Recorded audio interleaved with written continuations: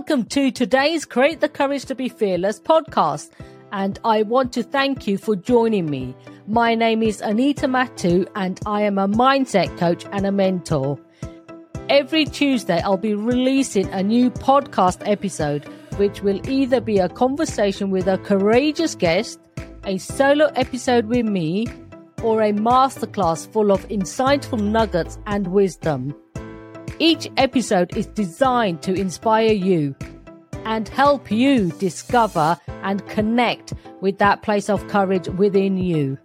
So whether you're a first-time listener or you are one of my regular subscribers, I want to thank you for taking the time to join me. Now let's get started with this week's episode.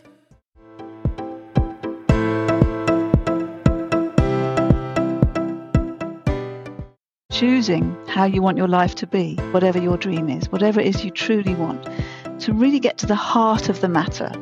Use your breath in such a way that it takes you into a state of relaxation.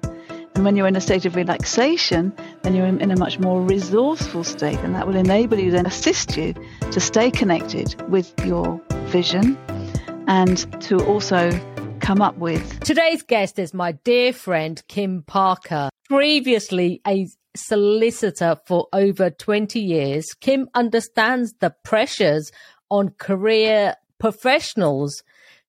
When she was made redundant from a legal role in 2009, she had no idea what to do next. She dived deep into her truth and her heart's calling and realized that coaching was her new career path. Kim is a leading intuitive coach, helping professionals and small business owners to create the life and career they want without selling their soul. Her particular speciality is in revealing how a person's unique unconsciousness drivers operate to sabotage their best efforts, and then showing how to effortlessly bypass that in order to create a truly fulfilling life. She is currently developing a beautiful retreat space in rural Herefordshire and is also a qualified breathwork facilitator. Welcome, Kim. Thank you for having me, Anita. It's really good to see you again. Thank you. What is one of the most courageous things you have done? Ooh, wow. If we're talking about recent times, it was making the decision actually to set up my retreat centre, because I first received the idea, the vision, the calling to do this about 3 years ago. Okay. And at the time, I thought, I can't possibly do that. Mm-hmm. I don't have the money to do that. No one's going to want to come to it anyway. I don't have the venue for it, blah, blah, blah. And so I kind of was I dismissed it immediately because I didn't think it was possible. And now I'm actually halfway there, Wow. which is phenomenal. I've found the property. I'm living here. I'm enjoying it for myself. And the next stage is to get it to a stage where it's ready for people to come. Fantastic. I look forward to it. And that's a big career change then, previously from being a solicitor and doing your heart's calling of coaching. So what took you in that direction? I was a solicitor straight out of university. I mean, I did my professional exam straight out of university and then went straight into training as a lawyer. And actually, I loved it at the time. And it served me well. And I was on a steep learning curve and I loved it. And over the years, I did begin to get a bit jaded, lost my passion for it, even though I was really good at it. And I worked really well with my boss, the partner I worked with. Then we had the recession in 2008, 2009. I don't remember the global financial crisis. The firm actually made me redundant.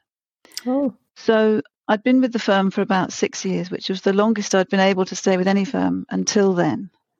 And I was quite disappointed at first, thinking, oh no. And not more than disappointed, like, oh, what am I going to do now? How am I going to pay the bills, feed my daughter? I did realize that after 24 hours that I'd been handed this gift on a plate, because I'd been already feeling dissatisfied with my career, and I hadn't known what to do about it. I thought, well, I have to stay doing what I'm doing because that's what I know, that's what I'm good at, and that's what brings me my income.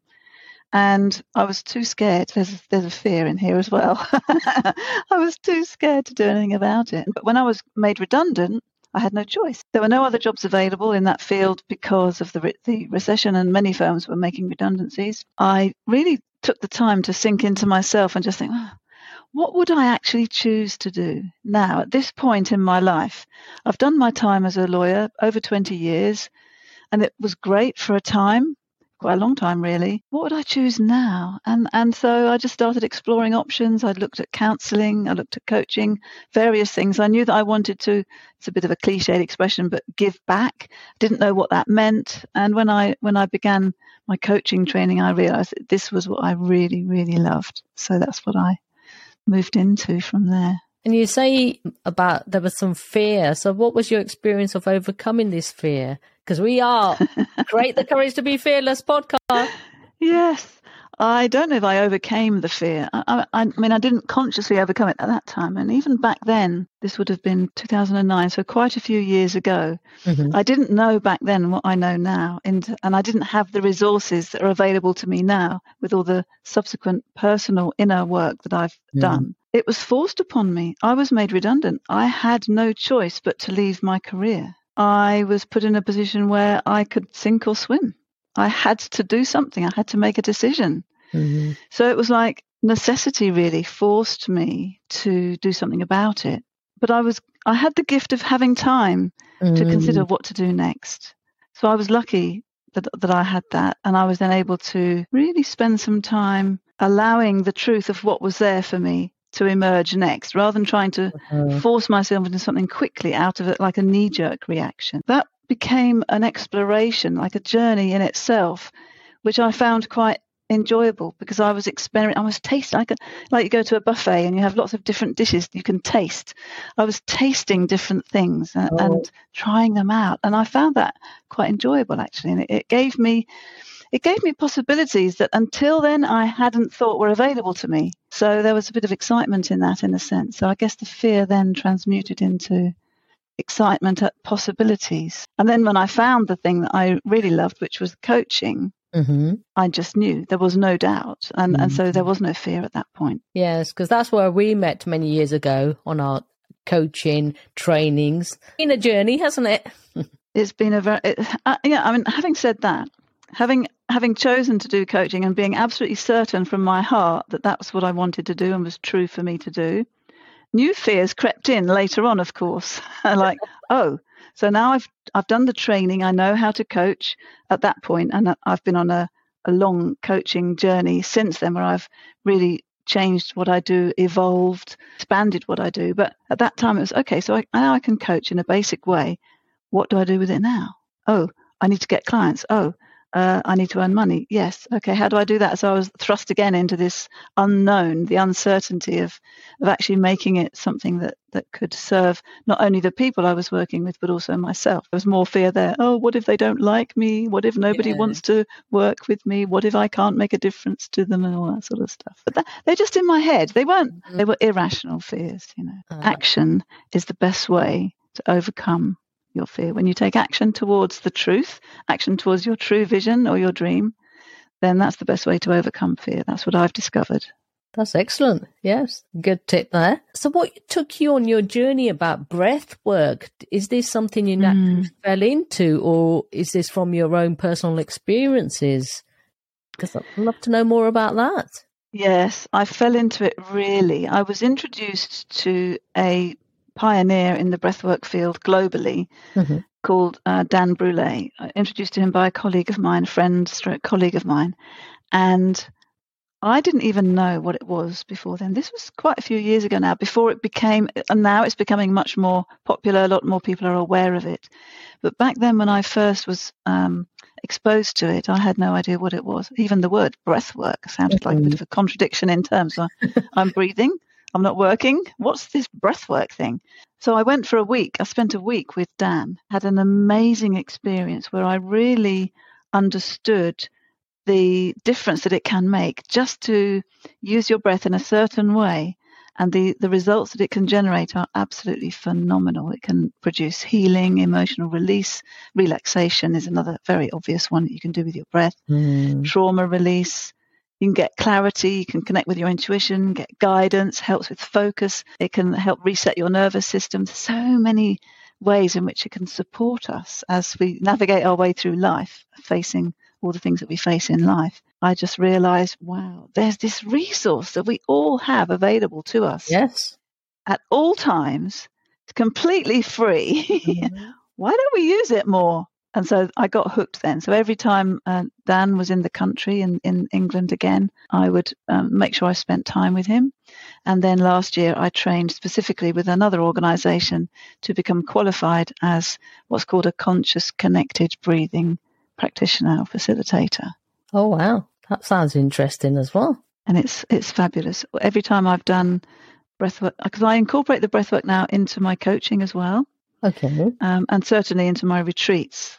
And every time I do that, it kind of enhances their experience. It gives them more connection to the thing that we're working on. It's really valuable. That's really great. And everyone needs that right now. Let's be honest. We do. So tell me more about your beautiful retreat space and where it is and what you actually do there. And this is really interesting because you've got quite a story behind that, haven't you? I do. I moved from one side of the country to another. So I used to live in the east and I now live in the west in a county called Herefordshire, near the city, the county. What's it called? The county town or the county city of Hereford. And I'm in this beautiful, beautiful rural environment, which has no road noise nearby, no traffic at all. I have one neighbour who's 100 metres away. And other than that, I have this amazing view that I adore. I wake up every morning and see this beautiful view looking out over the valley. And there's a wood right behind me, woodland.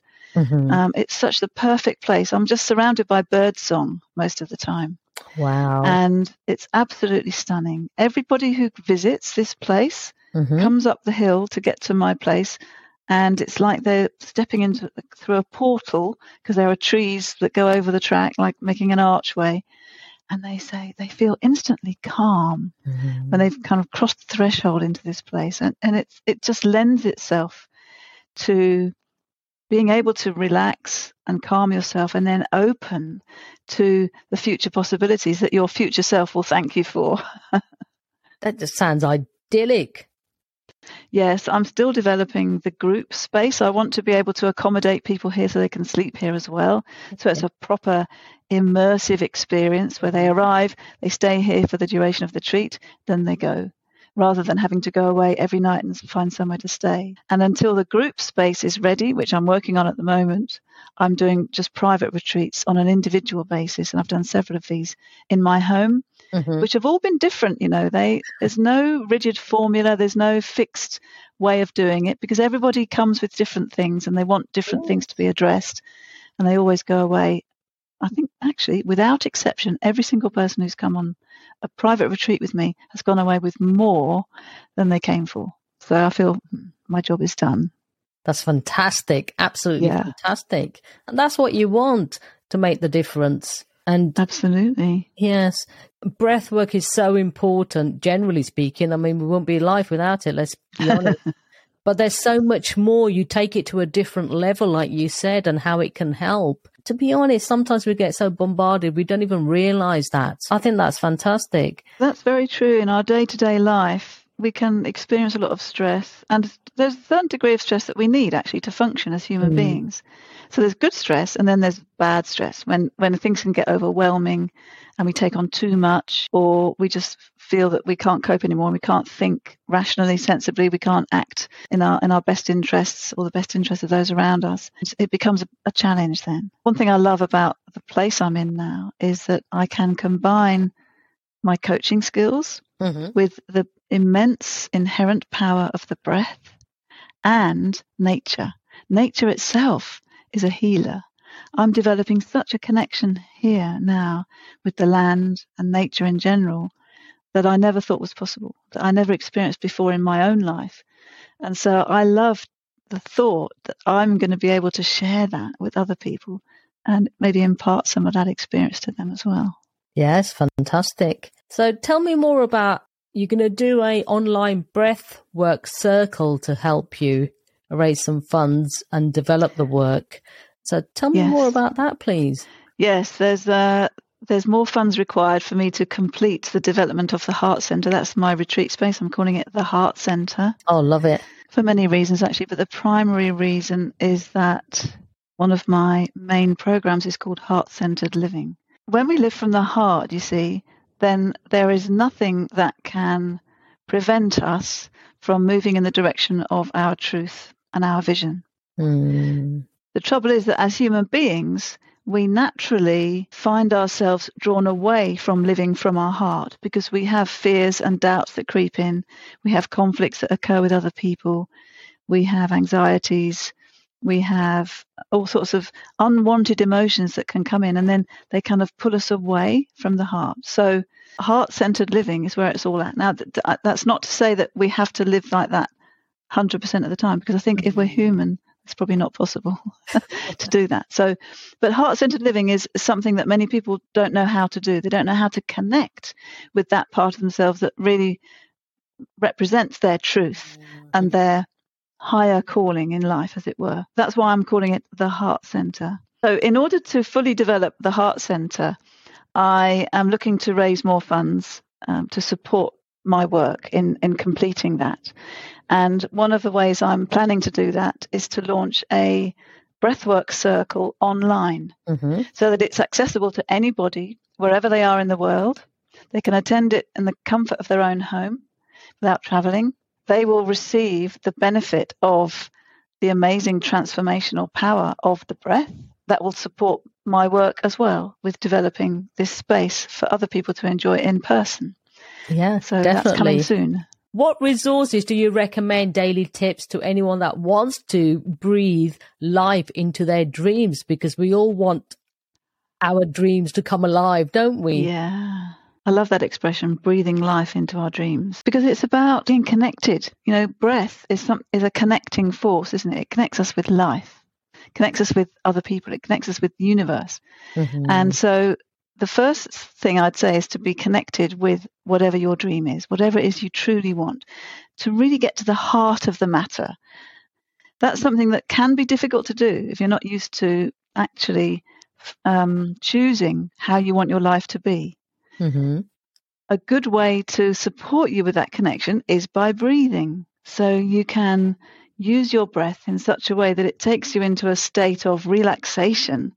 And when you're in a state of relaxation, then you're in a much more resourceful state. And that will enable you then to will assist you to stay connected with your vision and to also come up with the action steps that you need to take in order to bring that into being. And the third thing I would say is your intuition. If you don't know about intuition, then learn about intuition. It's something that we all have. For many of us, we're not connected with it. We don't use it, or we don't use it powerfully, or we don't listen to it, and we don't follow through with it. As it happens, all of these three things are the things that I use in my work. I'm an intuitive coach, and I use the breath. Visioning is so important to actually to know that, you see, we all have blind spots as individuals, as human beings. We can see things in other people that we can't see in ourselves. And it's really helpful actually to have somebody who's kind of a bit removed from you, who can see the truth and shine a light on what's really going on, and also draw out the best from us. So I would actually say it would be really valuable if you've got something that you want to bring to life, that you want to breathe life into, that you engage somebody like a coach who can support you to do that. Definitely. Yeah. Yes. So where can the listeners find you online? What's your website, Kim? My website is kim-parker.com. Pure and simple. Don't forget the hyphen. That's excellent. And I will put it in the show notes. Thank you for sharing your courageous journey with us today. And by doing so, you have helped so many others, Kim Parker. Thank you. My pleasure. What is your definition of courage? My definition of courage is doing, this is not mine actually, but it's something that one of my teachers once told me, doing despite the fear, doing despite the circumstances, doing despite any good reasons that your rational mind is telling you why you can't. Do anyway. That's what it is. Do despite.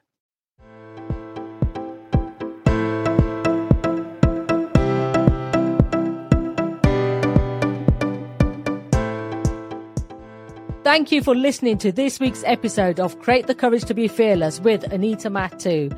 I'd love you to let me know what your thoughts of today's episode and what your key takeaways are. So do leave a comment below. It's all about sharing. So if you have enjoyed the content, give me a like and share it far and wide. Post it over on Instagram stories and tag the link wherever you are listening to this episode. Post it on social media. Share it with your friends. And don't forget to leave a review on Apple Podcasts. This really helps the show reach more people, and together we impact more lives. Thank you, and until next time, goodbye for now.